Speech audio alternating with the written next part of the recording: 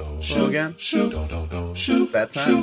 Sports and shorts of sorts. I'm Rennie, Ren City UK. Let's start this episode like we start all our episodes here, shouting out people that wore the same number as the episode. Being this is episode number 47, let's hop right to it. There was only one NBA player that came to mind with the 47, and he happened to have one of the best nicknames, Russian-born Andrei Kirilenko, called AK-47. He was a very unique player coming to the NBA, a beast at a young age in Russia, become the youngest player ever to compete in the Super League with Spartak St. Petersburg.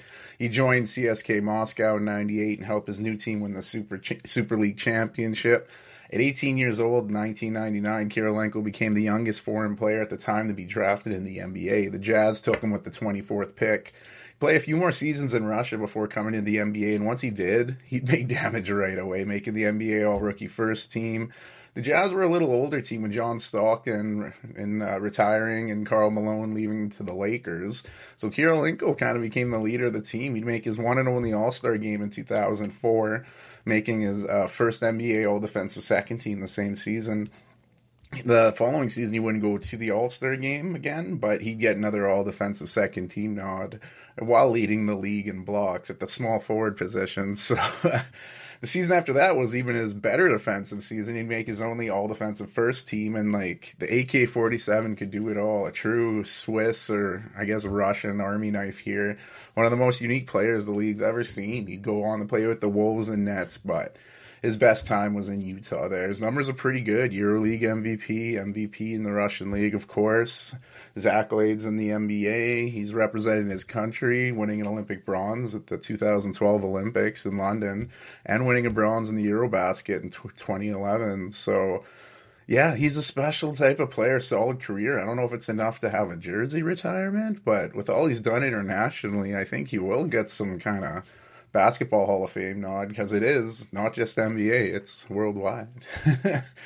But we'll go from the one hooper to the gridiron, starting with Pittsburgh Steelers legend Mel Blount. Played college football at Southern University in Louisiana, and that led to him getting drafted by the Steelers in the third round. He'd spent all 14 seasons of his career with the Steelers. In 72, he became the full-time starter, and he did not allow a single touchdown.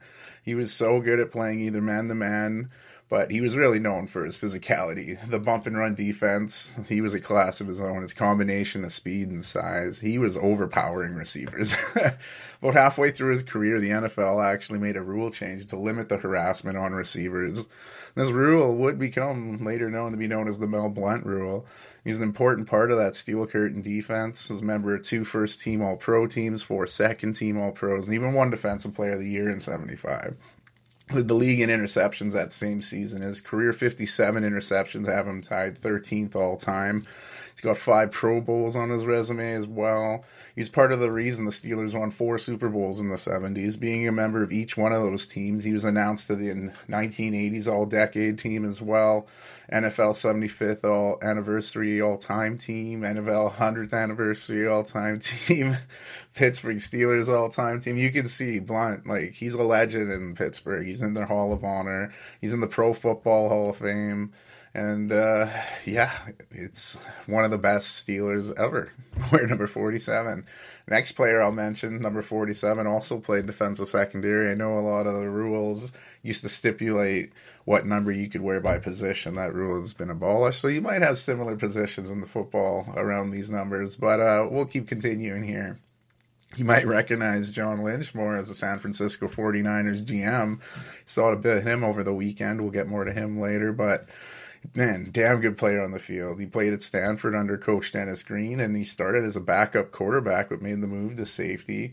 He was drafted by the Florida Marlins, but yeah, that's kind of weird. He was going to go join his baseball career, but new Stanford coach, Dennis Green, just left to take the Minnesota Vikings job, and Bill Walsh came in, some legend named Bill Walsh, and he's convinced him to play at Stanford his senior season, don't play baseball.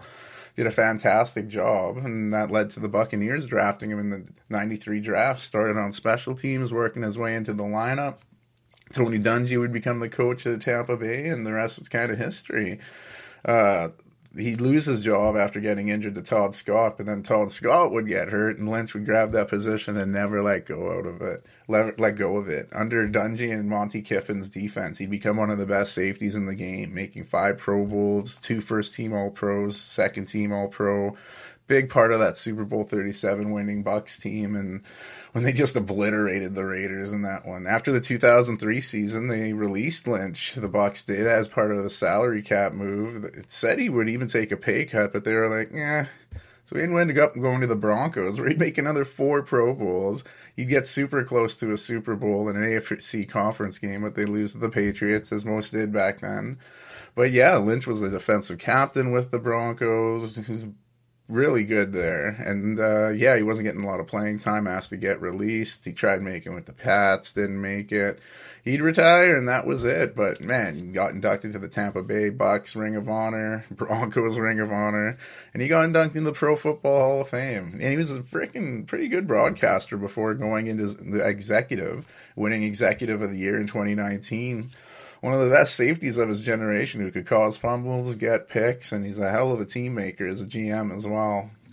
We'll stick with safeties, you might see here. And Joey Browner, Minnesota Viking legend. He played at USC, won MVP of that team. And when you look at that team, Ronnie Lott, Dennis Smith, Jeff Fisher, it's a pretty good team. And that got him drafted by the Vikings, 19th overall. Terrific career rocking the purple, making 6 Pro Bowls, 3 first-team All-Pros, 1 second-team. Such a dominant force. He was named the NFL 1980s All-Decade Team.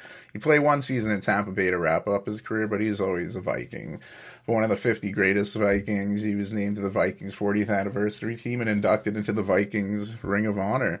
He seems to be just on the outside of the Pro Football Hall of Fame. He's been really close, nominated for selection 9 times, but never quite made it in. Hopefully he can. Next 47 in football, we'll talk about someone on the offensive side, tight end Chris Cooley. He was a beast at Utah State. In his senior season, he led the entire NCAA in receptions by a tight end. That led to him getting drafted in the third round by the Washington team. He spent his entire career in Washington as a productive tight end. As a rookie, he'd make the all-rookie team. Then the following season, he'd send a single-season reception for Washington tight ends, which would eventually get broken by Jordan Reed. But Cooley was really cool in Washington. 5 out of his 8 best seasons as tight end with the franchise. He's the most receptions by a Washington tight end. But trails legend Jerry Smith in yards and touchdowns. He'd make 2 Pro Bowls. If it wasn't for injuries, he could even have a better career. He was named to the Commanders' 90 Greatest. He was inducted into the Utah State University Athletics Hall of Fame, a solid tight end. Next 47, we'll go back to the defensive side. A cornerback, Leroy Irvin, solid collegiate career at Kansas, got him drafted by the Rams. Spent most of his career with the Rams before playing 1 season with the Lions. Make 4 All-Pro teams, 3 first, 1 second. Made 2 Pro Bowls. One of the few players in NFL history to be named All-Pro at 2 positions. He was a returner and a cornerback. His returning skills were unreal. He holds a single-game record for most punt yards in a game. He scored a 75-yarder and an 85-yard touchdown on the way to 207 punt return yards. It's crazy, but he's not in any Hall of Fames of any sort. To wrap up the NFL portion, we'll give a current player a shout-out. Denver Broncos linebacker Josie Jewell. He's a stud at Iowa University. He has many accolades. 2-time second-team All-Big Ten. First-team All-Big Ten his senior season. He was also named the Butkus Fitzgerald Linebacker of the Year. The Nagurski Woodson Defensive Player of the Year. Jack Lambert the Player of the Year. Lott Trophy Player of the Year. You can see all unanimous All-American. He's pretty good in college. But despite that, he dropped to the 4th round of the 2018 draft where the Broncos would take him. He started as a backup, but he's worked his way into a pretty good Broncos lineup there. But we'll leave the gridiron and go to perhaps the most famous 47 in sports. Major League Baseball legendary pitcher Jack Morris. He got his start with the Tigers, the franchise he spent most of his career with. He was a very important piece of that 1984 World Series team. That season in general was great for him. He threw his only no-hitter of his career against the White Sox early in that season, and he was known as a pitcher that would go the distance, racking up 175 complete games, 154 of them with Detroit. In 10 of his 12 seasons with the Tigers, he would complete double-digit complete game totals, which is crazy. You'll never see that nowadays. People don't go the distance. And after his time in Detroit, he'd sign a 1-year deal with his Minnesota Twins hometown team. Not a bad single season with the team. They'd win the AL West, make the World Series. That was also his last All-Star game nod. They beat the Braves in a 7-game series with Morris 36 at the time, throwing 10 innings of shutout baseball, earning him World Series MVP. And after beating the Blue Jays twice on his way to the World Series win, he'd sign with the Blue Jays and win 21 games, leading the MLB in wins for the second time in his career. The Jays would ride that wave, make the World Series. Despite Morris himself not playing that well, the Blue Jays would beat the Braves and win the World Series, and giving another one for Morris. In the following season, the Blue Jays would repeat as World Series champs, giving Morris 3 for his career. But Morris's role on that second Jays title was non-existent. He'd go 7-12 during the regular season and not make any postseason appearances due to injuries. He played with Cleveland and Cincinnati to end his career, but what a career. His 47 retired by the Tigers. And in 2018, Morris was inducted into the Baseball Hall of Fame via the Baseball Modern Era Committee. He was known for his broadcasting. He was great on TV, but he received some flack with some questionable accents to talk about Shohei Ohtani. He gave an on-air apology, and Ohtani said he personally was offended, but Morris was suspended indefinitely, and he's parted ways with the Tigers broadcasting team. Sticking with baseball, next 47, also a great pitcher. I'm talking about Tom Glavine. He's a two-sport marvel at high school in Massachusetts. He was drafted by the Braves and spent most of his career there. But he was also drafted in the 4th round by the Los Angeles Kings of the NHL. He was drafted before Hall of Famers Brett Hull and Luc Robitaille. That's pretty wild.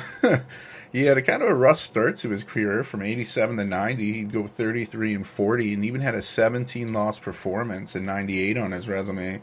In 91, he'd turn it around, won 20 games. It was first of 3 straight seasons with 20 wins and his first NL Cy Young Award. He'd win one more of his career, also with the Braves, and then he'd make 10 All-Star games, 8 of them with the Braves. He'd lead the NL 5 different times and wins. He could hit, too, winning the Silver Slugger 4 times, and he was part of one of the best rotations in baseball history. He, Greg Maddux, and John Smoltz made the Braves one of the most successful teams in the 90s, which is so weird because despite that greatness, they only did win 1 World Series, which is pretty wild. They'd lose 4 different World Series, 2 to Jack Morris when he was with Minnesota and 1 in Toronto.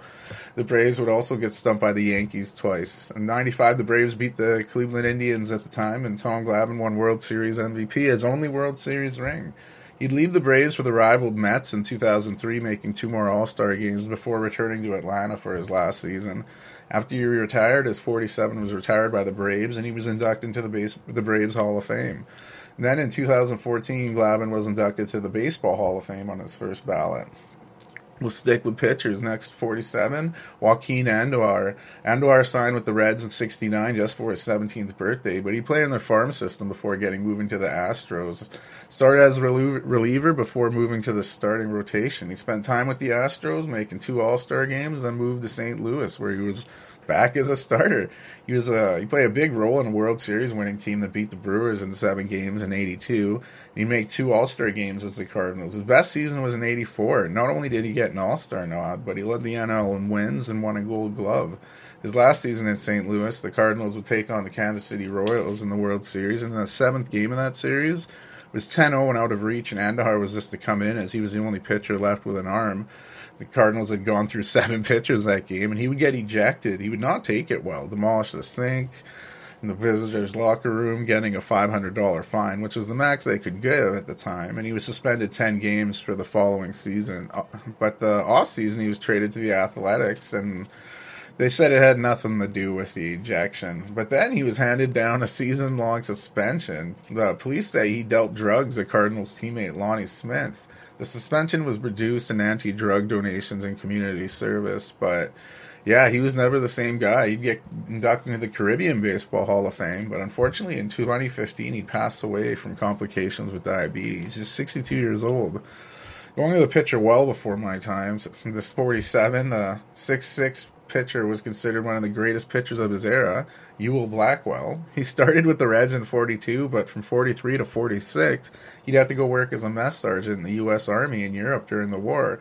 When he wasn't cooking, he was teaching people how to play baseball over there. He'd return and make 6 straight All-Star games. His 47 was probably his best season, leading the NL in wins and strikeouts, throwing his only no-hitter that season. He'd move on to the Yankees, where he'd get his only World Series win when the Yankees beat the Brooklyn Dodgers.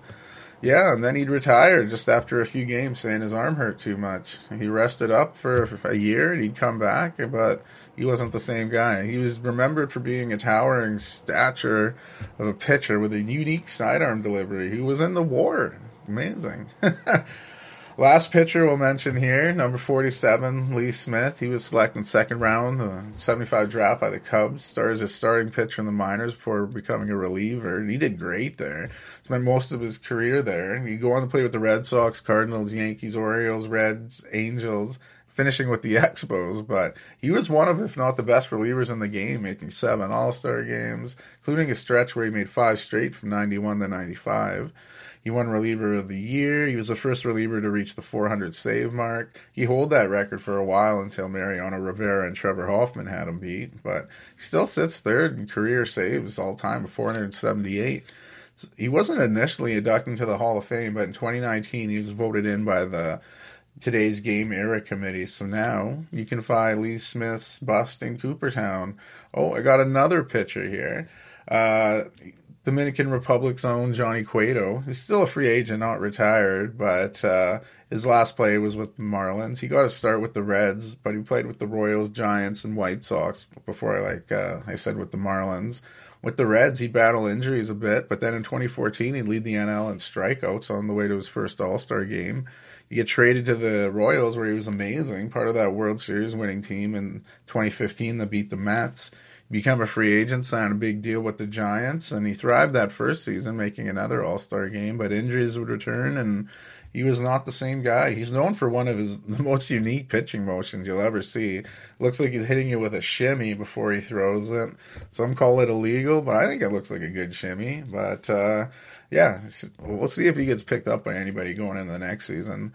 We'll leave the very popular diamond for the hockey rink. First, number 47, I'll mention Russian star Alexander Radulov. He was a beast in the QMJHL, lighting it up with Quebec Ramparts, helping them win the Memorial Cup. He wore 22 there, which is retired, but when he came in the NHL with the Nashville Preds, he wore the 47. He's a pretty good player with the team, and then he surprised the team by signing with the KHL while under contract with the Preds, and after some good seasons there, he'd return to Nashville and help them get to the playoffs. After that season, the Preds were like, we don't want you. You go back to the KHL, have some good years, come back, play for Montreal, had a great season. Couldn't stay with them, so he went to the Stars, helped get them to the 2020 Stanley Cup Finals, but lost to the Lightning. The following season was injury-filled, and once his contract ran up, you bet, right back to Russia. He's back in the KHL, where he's still playing today. 2 other 47s that come to mind, Canadian NHL defenseman Marc-Andre Bergeron. He had a 10-year career playing with the Oilers, Islanders, Ducks, Wild, Canadiens, Lightning, and Hurricanes. He would then wrap it up overseas in Switzerland. The last NHL mention, Torrey Krug. He went to Michigan State to play hockey. Productive defenseman in college, however, he was undrafted, and then the Bruins would sign him and helped him out right away, earning all NHL rookie team, spending 9 years in Boston as a consistent player, even becoming the first Boston Bruins to lead the record the first Boston Bruins player to record 4 points in the Stanley Cup Finals game. He did that in the 2019 Stanley Cup to the Blues. The Blues ended up winning the Cup, and after the season, Krug would join the Blues, signing a 7-year deal to join the club, where he still is today. My last 47 mention comes from the footy pitch. England's own Phil Foden. He's been playing for England's Manchester City since he was part of their youth system as a youngster. He's emerged as a mainstay in the lineup. He's progressed in his career.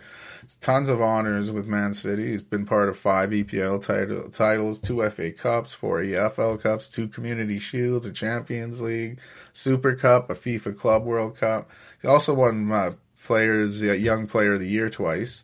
Not just a goal scorer, he sets up lots of goals. A regular fixture at a top-level club at the age of 23, something special. And like I said, he's suited up for England, and he's represented the 3 lines at the highest level, scoring 4 goals for England, including 1 against Wales in the 2022 World Cup. So look for his numbers that continue to climb. So that was the Jersey segment. Now we go to the crazy conference championship games this weekend had. You had the Chiefs and Ravens. Everybody was looking forward to this one. Jackson would get the ball first with the Ravens. 3 and out, not ideal. Patrick Mahomes and Kelsey showed everyone that's not their first rodeo. Going for it on 4th down, picking it up. Mahomes finding Kelsey. They cap it off with Mahomes finding Kelsey in the end zone. 17th connection between them on that as they add to that historic record. The game had to be stopped for a short period. You had a drone flying by. It was a brief stoppage, but you were like, what the heck? Ravens looked a lot better second possession. Lamar Jackson picked up some first downs with his legs. Throw a dart to Zay Flowers for an amazing catch in the end zone to tie it up.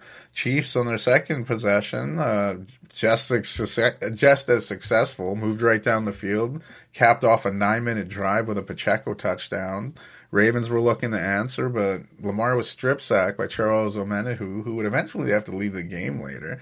But this fumble caused by him gave Mahomes great field position. He'd hit Kelsey on another pass with that. Travis Kelce would go ahead of Jerry Rice for most postseason pass receptions. That's crazy.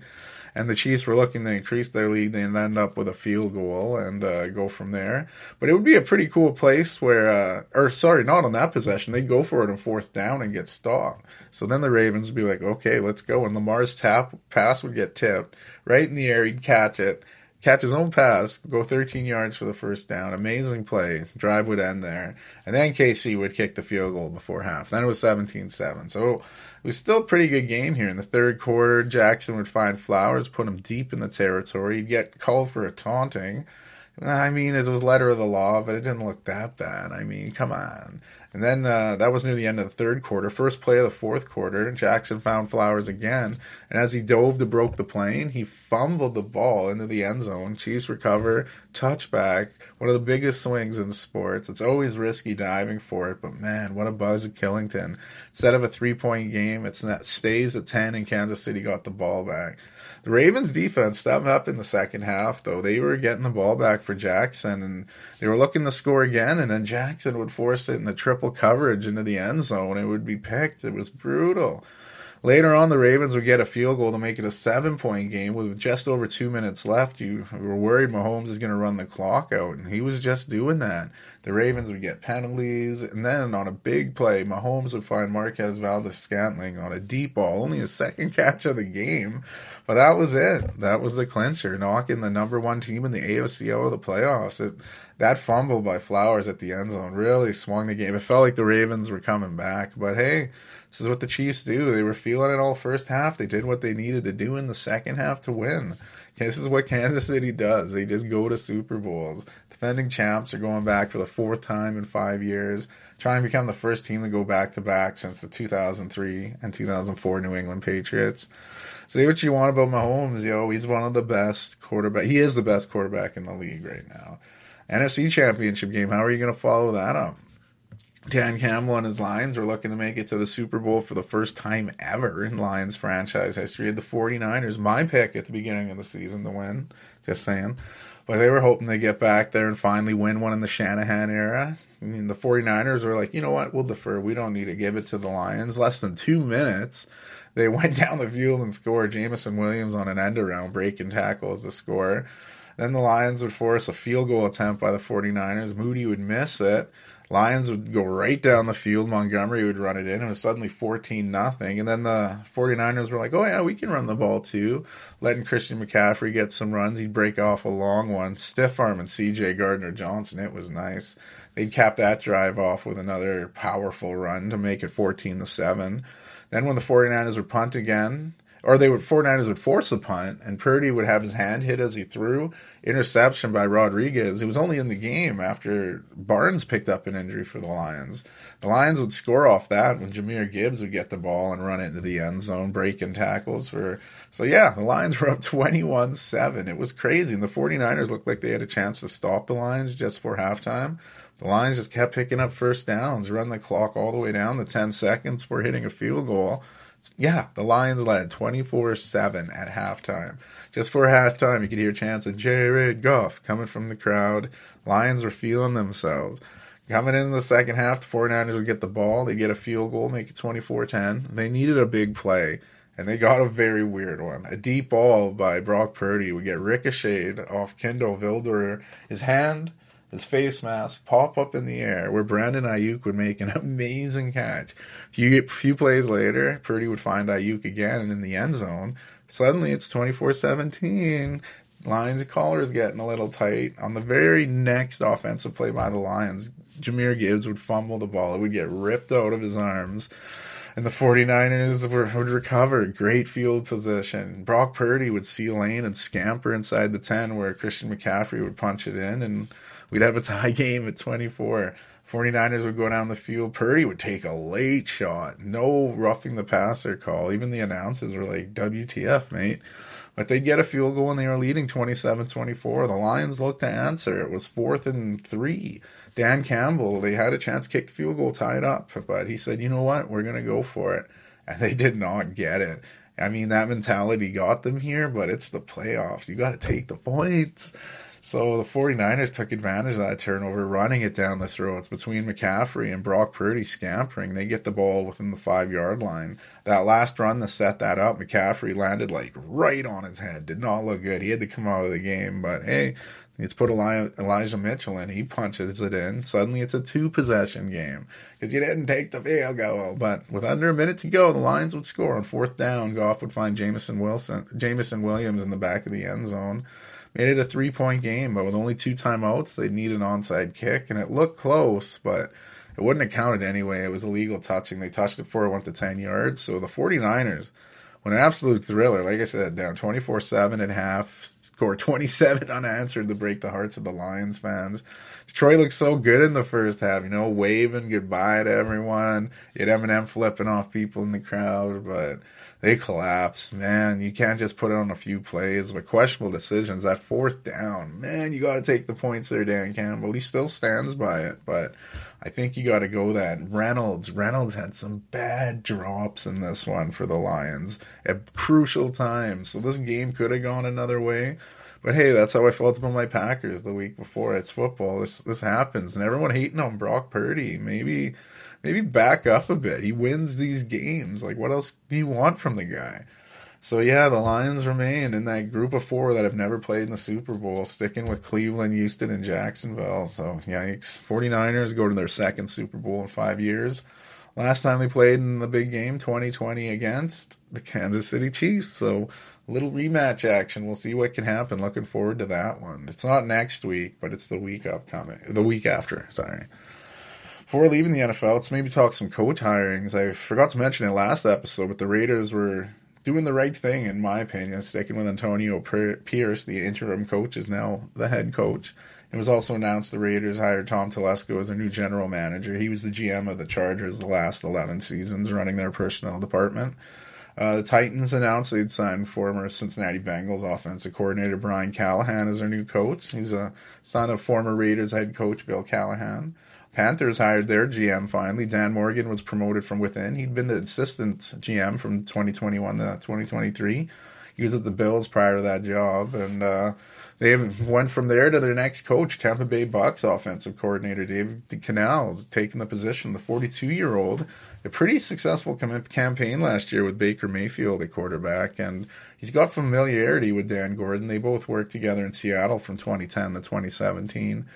My Packers announced they let go defensive coordinator Joe Barry. He spent the last 3 seasons with the Packers as defensive play caller, and they were under scrutiny a lot this year. And although they turned it around the second half of the season, I guess it wasn't enough to keep the job. We'll see who they get with next. The Chargers announced Jim Harbaugh. I called it on this show. I said New England would be a wild card, but I figured he'd be going to L.A. And Jim Harbaugh, fresh off a national championship at Michigan, will be the new coach of the Chargers. The job that finally pulled him back to the NFL. A day after leaving the Dolphins, Vic Fangio joined the Philadelphia Eagles. He'll be the new defensive coordinator. He spent 1 year running the Dolphins after coaching the Broncos for 3 seasons. And it hasn't been 100% official, but a lot of sources are saying Kellen Moore will soon be the new Eagles offensive coordinator. He was the coordinator of the Cowboys before moving to the Chargers, and now with Harbaugh in LA, it's looking like Moore is leaving the Philly. I don't want to say it's 100%, but it's looking like he'll be the new offensive coordinator there. Also, reports are saying New England Patriots are going to promote from within, make defensive line coach DeMarcus Covington the new defensive coordinator for new head coach Jared Mayo. Falcons, they found their new head coach, Raheem Morris. He was hired for the job. He leaves the LA Rams after leading their defense the last few seasons. He's a defensive mastermind. He's been a head coach once, way back in 2009 for a few seasons, but he went back to working coordinator, and I think he's a little more prepared now. And I think he can do more with this team, and he's bringing someone with him. He's taken also Zach Robinson to be the offensive coordinator for the Falcons. So bringing the LA to the East Coast here. And the Bears hired Eric Washington as their new defensive coordinator. He was working with the Bills prior. Bills' offense will be run by former Seahawks offense coordinator Shane Waldron. And hey, shout out to former Saskatchewan Roughrider and Grey Cup winner Kerry Joseph. He's taken over as quarterbacks coach for the Bears. And the last bit of NFL news, former LSU and current New England wide receiver Keyshawn Boot has been arrested and charged with computer fraud and gambling prohibited for persons under 21. He was booked into the East Baton Rouge Parish Jail and was released after posting $600,000 bond. He was allegedly making wagers under an alias account. It was believed he made over 8,900 wagers. At least 17 were placed on college football, with at least 6 of those on LSU football. Said the Patriots are aware and he's cooperating with police, and it's unclear what will happen to the former 6th-round pick. And it was announced WWE Raw leaving linear TV for the first time since debuting in '93. It's jumping on the Netflix train. 10-year deal valued at more than $5 billion. It'll make its debut on Netflix in 2025. A massive deal and a massive change in perhaps the way we view sports going forward. Later in the week, more huge news for the WWE, and not good. This kind of overshadows everything else. Vince McMahon resigning from his role at TKO a day after an ex-employee's lawsuit for sexual assault and trafficking. Man, I read some of the details on this. They're messed up. I'd say check it out, but just giving you a heads up, it's fucked. From forcing a woman to participate in sexual acts with other WWE talent, and one instance in which this poor woman was defecated on and told to continue without cleaning up. The whole thing literally stinks. And I'm glad Vince McMahon will be gone. That's fucked. Going from one fucked story to another, the NHL, well, not all in the NHL, but involving players in the NHL. Massive news in the hockey world. 5 players from Canada's 2018 World Juniors team have been directed to report to the police in London, Ontario. Face charges of sexual assault. This was reported by the Globe and Mail. And you could kind of tell who the players were by who were taking leaves of absence from the teams. And although it hasn't been any official announcement, it's looking like the 5 players are Michael McLeod and Cal Foote of the New Jersey Devils, Carter Hart of the Philadelphia Flyers, Dylan Dubé of the Flames, Alex Formenton, who now plays in Switzerland. And Formenton actually turned himself into London police Sunday morning. So we'll see what happens over the next few days. Terrible black eye on Canadian hockey and hockey in general. And to the people defending these guys nonstop already, like, chill out. There's a real victim here. Let's have some compassion. Going to the actual hockey on the ice, the Oilers, man, 16 games in a row now. That feels weird to say. That's second all-time, tying them with the 2016-17 Blue Jackets. A lot of people didn't know that one. But this team is a fine-tuned machine right now. They thumped the Jackets, Blackhawks, and Preds since the last episode, and the only thing that can slow this team down is the All-Star game break. The Oilers' next game isn't until after All-Star weekend against the Golden Knights, where they'll have a chance to tie the Penguins for the longest record. But there are still games leading up to the All-Star game. The fun events take place this weekend, but they start up on Thursday when the captains pick their teams. And very unique group for sure. Matthews is Toronto's. Austin Matthews is captain. Morgan Riley's as assistant. Celebrity captain Justin Bieber. Team McDavid, Connor McDavid with Leon Draisaitl, and Will Arnett as celebrity captain. Shout out BoJack Horseman. With Will Arnett.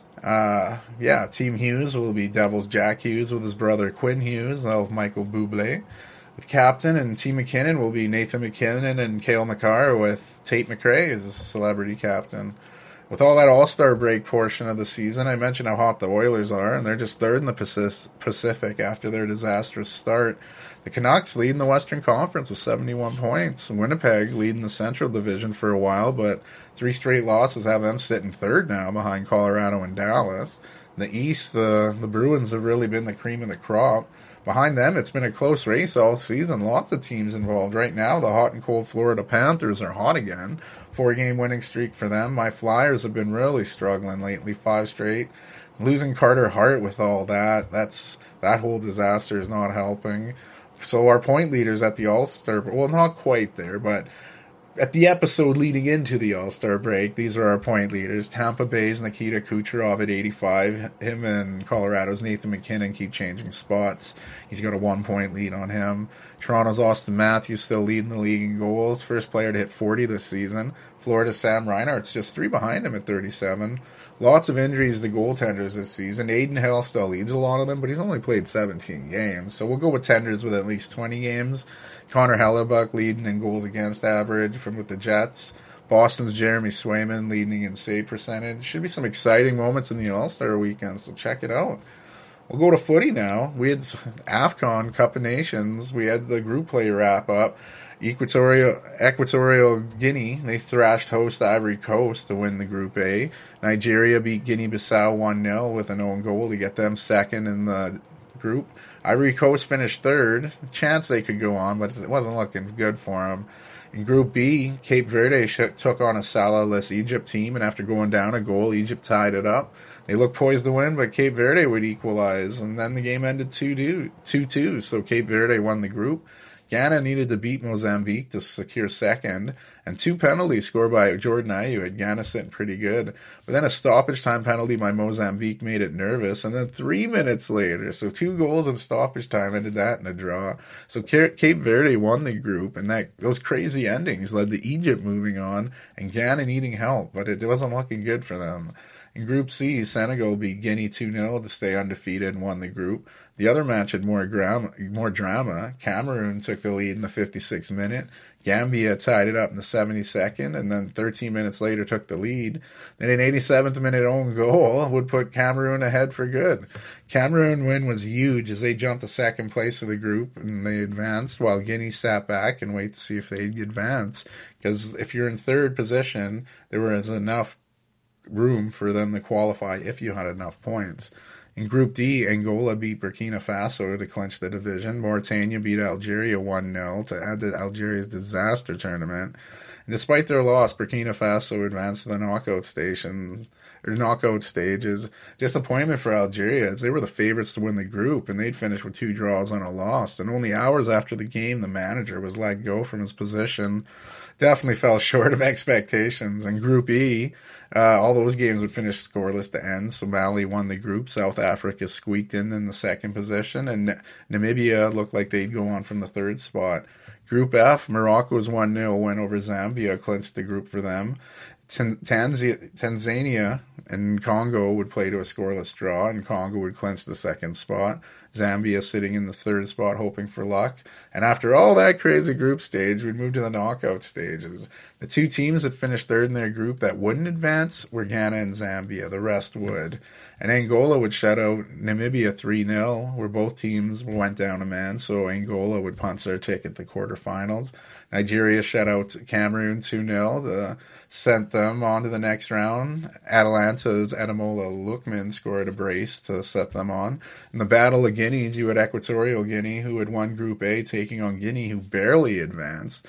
And this game was tied throughout. In the 55th minute, things changed dramatically. Federico Bicaro was given a direct red card and was dismissed from the match. So Equatorial Guinea was a man down. And Guinea did what they could to try to get in it. Bayo would get a perfect header very late in the game in the 98th minute with basically the last touch. Guinea advanced to the quarterfinals. You could see the tears for Equatorial Guinea. They felt this was their tournament. They were feeling it all tournament, and they go out like that. And that's the way sports go. You had Egypt taking on the Congo without Mo Salah, who got injured earlier in this tournament. It was all tied up at 1 in the first half. No goals would happen. We go to penalties, and Congo would outlast Egypt 8-7 and advance to quarterfinals. Amazing win for them. There will be big games on Monday and Tuesday to wrap up the round of 16. It's very interesting with that Senegal-Ivory Coast game. After Ivory Coast's disappointing last game in group play, they fired their manager, but they still managed to qualify from that spot. So they'll have a new manager going into that knockout game. Very wild. You don't see someone getting fired mid-tournament while staying in the tournament. Very interesting. The Carabao Cup semis went down. You had the second legs there. Chelsea was hosting Middlesbrough. They were down 1-0. No fear for Chelsea. They ended up crushing them, winning 6-2 on aggregate. The other semi-final, it was a little closer. Fulham and Liverpool. Liverpool had a 2-1 lead going in. This game finished 1-1, so Liverpool finished 3-2 on aggregate. Liverpool faces Chelsea in the Carabao Cup final at Wembley, taking place Sunday, February 25th. Each of those teams looking to add some hardware to the trophy case. During the week as well, we had Copa del Rey. We had the quarterfinals. Quick goal to start the game really set up Real Sociedad. A second goal gave them a big enough cushion to hold off Celta Vigo and win 2-1, advancing to the semis. Mallorca jumped out to a quick 3-0 lead over surprise Girona. Canadian Kyle Larin was in on the score and getting a nice goal. Girona made a dramatic comeback, but came up short as Mallorca stunned Girona, who's having an absolute fantastic season. They stunned them 3-2 as Mallorca moves on. Athletic Bilbao and Barcelona probably had the game of the quarterfinals. Just seconds into the game, Bilbao would take the lead. Then Barcelona would equalize in the 26th minute with Lewandowski, and then 6 minutes later they'd go ahead. So they led at halftime, and then not even 4 minutes into the second half, Bilbao would equal again.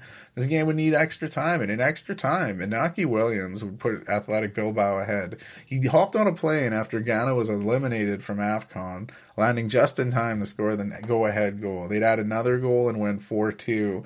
Barcelona out of the Copa del Rey as Athletic Bilbao moves on. The last quarterfinal was between Atletico Madrid and Sevilla, and there was some sadness for the kickoff. It was announced that 3 Sevilla fans died in a road accident on the way to the match.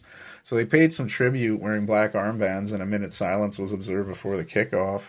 Once the game commenced, the 79th minute goal by Memphis Depay would put Atletico ahead, and they'd win 1-0, holding on and going on to the semifinals. They're played in 2 legs, much like the Carabao Cup semifinals. The first legs go down during the midweek, February 6th and 7th. Mallorca and Real Sociedad, and Atletico Madrid and Athletic Bilbao. And the second legs of those games will go a few weeks later on the 27th and 28th.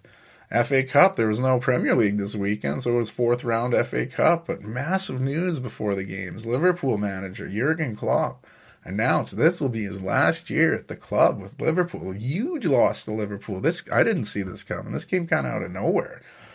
So this is huge. This is one of the biggest jobs in England. It'll be a bummer to have him go. He's such a great personality. He's good for Liverpool. He's good for the Premier League. It'll be a bummer to see him go.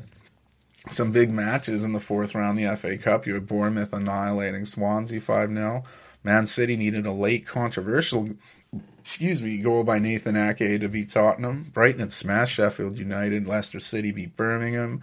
Newcastle shut out Fulham. Luton Town needed a stoppage time winner to beat Everton. Liverpool destroyed Norwich City. Wolves, their match against West Midland rivals West Brom had to be stopped for a bit while security dealt with dangerous and inexcusable crowd trouble. One guy looked bloodied up. His face already looked like Red Skull. It's crazy if you see any pictures from that. But Wolves would hold on once the game resumed. Manchester United were locked up at 2 in the second half against League 2 side Newport County. Then goals by Antony and Rasmus Haaland proved to be the difference. Antony celebrated his tap-in like he scored the winner in a World Cup, but he's had a tough year for Man U, and hey, a win's a win. Ipswich Town, they're having a great run in the championship. They lost to Maidstone United 2-1. Maidstone United plays in the National League South. That is a division lower than where Wrexham was when they were purchased by Ryan Reynolds and Rob McElhenney. That's a crazy upset. And hey, speaking of Wrexham, they wrap up the 4th round with a match against the championship side Blackburn Rovers Monday, January 29th, today. And there were some draws that will require some replays. Coventry versus Sheffield Wednesday, Plymouth Argyle Leeds United, Nottingham Forest and Bristol City, and Aston Villa and Chelsea. They'll face off not this week, but the week after. Some actual league play went on, enough of these cups plays. You had big matches in Germany in the Bundesliga. There's a makeup game midweek where Bayern Munich beat Union Berlin to make up for that snowed-in game earlier in the season. Mario Götze would score the lone goal in Frankfurt's win over Mainz to start the weekend matches. Stuttgart bounced back from a tough loss last week to thump Leipzig 5-2 at home. Dominated the game, and Dennis Undov scored a hat-trick in the win. Werder Bremen won at home over Freiburg. Bayern Munich and Augsburg put on a show in the Bavarian derby. Fantastic goal by another Canadian, Alphonso Davies, put Bayern up 2-0. And just assessed into the second half, Augsburg would get one back, but Harry Kane would answer to keep it a two-goal difference. Then with 3-1 and things getting late, it got crazy. Bayern Munich would give up a penalty, and Neuer would make a huge save, but Bayern Munich would give up another penalty, and this time Demirovic would score his second of the game, made it 3-2, and made it a nervy ending, but Bayern held on for the big win. Union Berlin bounced back, and they got a much-needed win over Darmstadt. After going just 6 minutes in, Dortmund was tied with Bochum after a terrible own goal tied it up, but Füllkrug would get 2 more goals for Dortmund to complete his hat trick, and give Dortmund a 3-1 win. They've been feeling it lately. Other fixtures ended in draws, with Leverkusen remaining undefeated on their magic season after a scoreless draw with Mönchengladbach. Wolfsburg and Köln tied at 1, and it was a 1-1 draw in a match that had some Heim-on-Heim crime, with Hoffenheim and Heidenheim splitting the point. My wife Caitlin came up with that Heim-on-Heim crime. That was good. I like that one. Leverkusen continued to lead the Bundesliga with their historic season. Like I said, they're still unbeaten on the year. They haven't lost. They only have a 2-point lead over second place Bayern Munich, and there's a larger gap between the next few teams. Stuttgart sit in third, and Dortmund have worked their way back up to fourth. 3 points ahead of Leipzig. They've lost 3 in a row, and they've kind of dropped out of the Champions League spots. I did mention we're back in league play, but there will be some German domestic cup play this midweek. The Pokal Cup quarterfinals continue. All second division sides. FC St. Pauli takes on Dusseldorf, and Hertha takes on FCK. I had to double check that. It's FCK. But the following quarterfinals will go on the following week. Serie A in Italy, you had everything going there. Torino's 2 goals in the first half were enough to hold off Cagliari in their 2-1 win. Atalanta followed suit and won 2-0 over Udinese. Genoa was down a goal to Lecce, but 2 second-half goals 6 minutes apart were enough for Genoa to come back and win.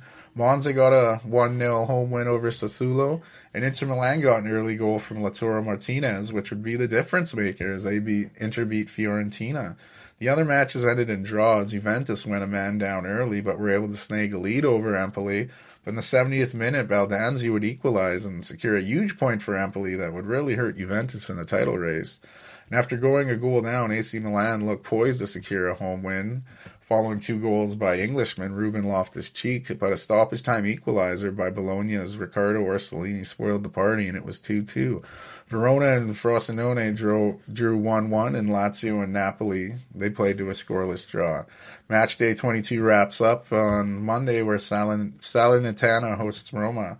Next episode, I'll jump back in the table and let you know where the Italian league sits once teams are a little more even here. In La Liga, some wild ones on the Spanish top flight. Alaves spanked Almeria 3-0 to start the weekend.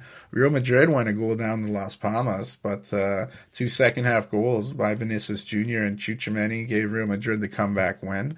Another close one by Real Madrid where they didn't look their best, but they still managed to get the 3 points. I mean, a win's a win, but they got to step their game up. One of the craziest games of the weekend was Barcelona and Villarreal. Villarreal would go up 2-0 after 54 minutes, and the home side stormed back.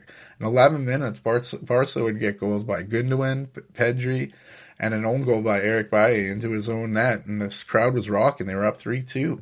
Then the 84th minute, Guedes would tie it up, and you'd be going in the stoppage time. Villarreal would get 2 stoppage time goals within 3 minutes to win 5-3. A thrilling match. And that match must have been the last straw for Barcelona manager Xavi. He announced after the game he won't be returning next season as manager. Huge news. So 2 of the biggest jobs in the world will be available this summer, Liverpool and Barcelona. That's crazy.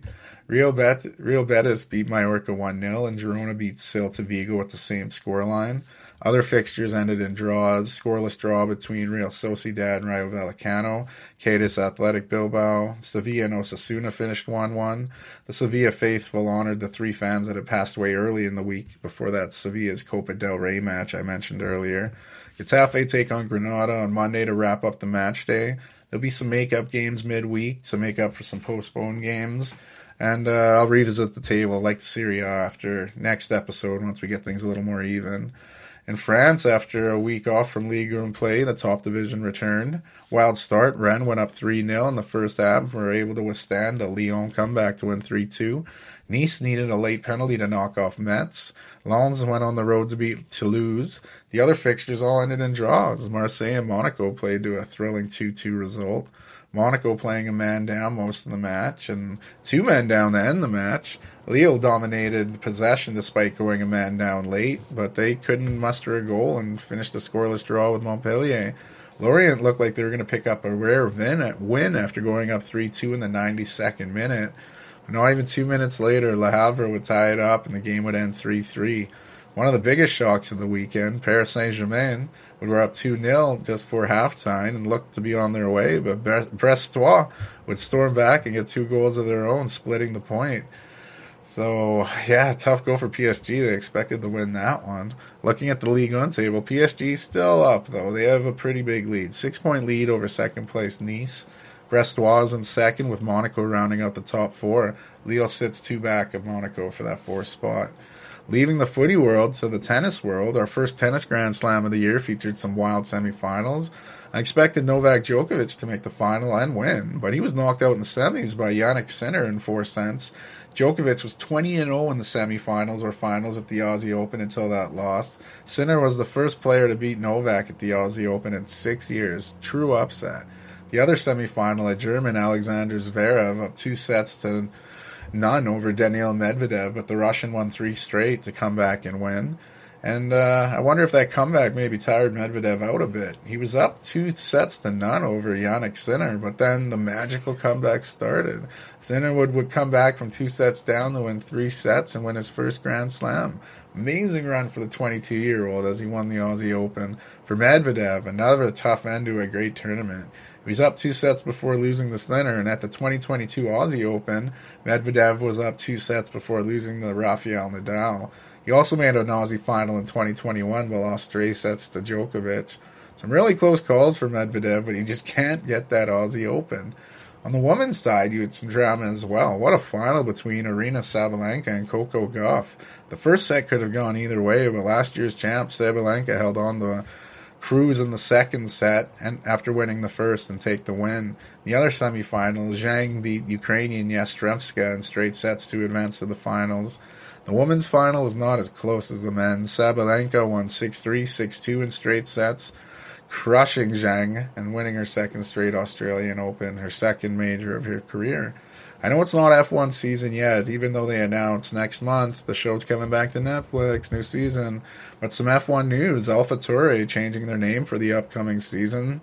This is a weird one. Their new name is the Visa Cash App RB. Not commercial sounding at all. Other F1 news was Charles Leclerc signing a contract extension to stay with Ferrari for several more seasons, it's reported.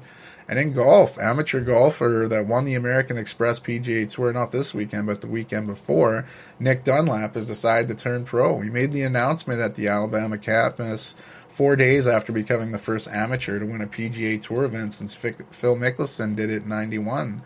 That win gave him a tour card through 2026 and immediate exemption into all remaining events.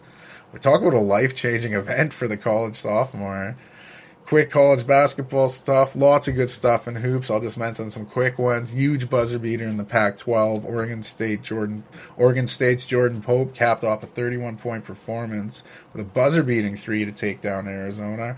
Auburn, they've been having a good season. They suffered 2 straight losses, which should take them out of the top 10.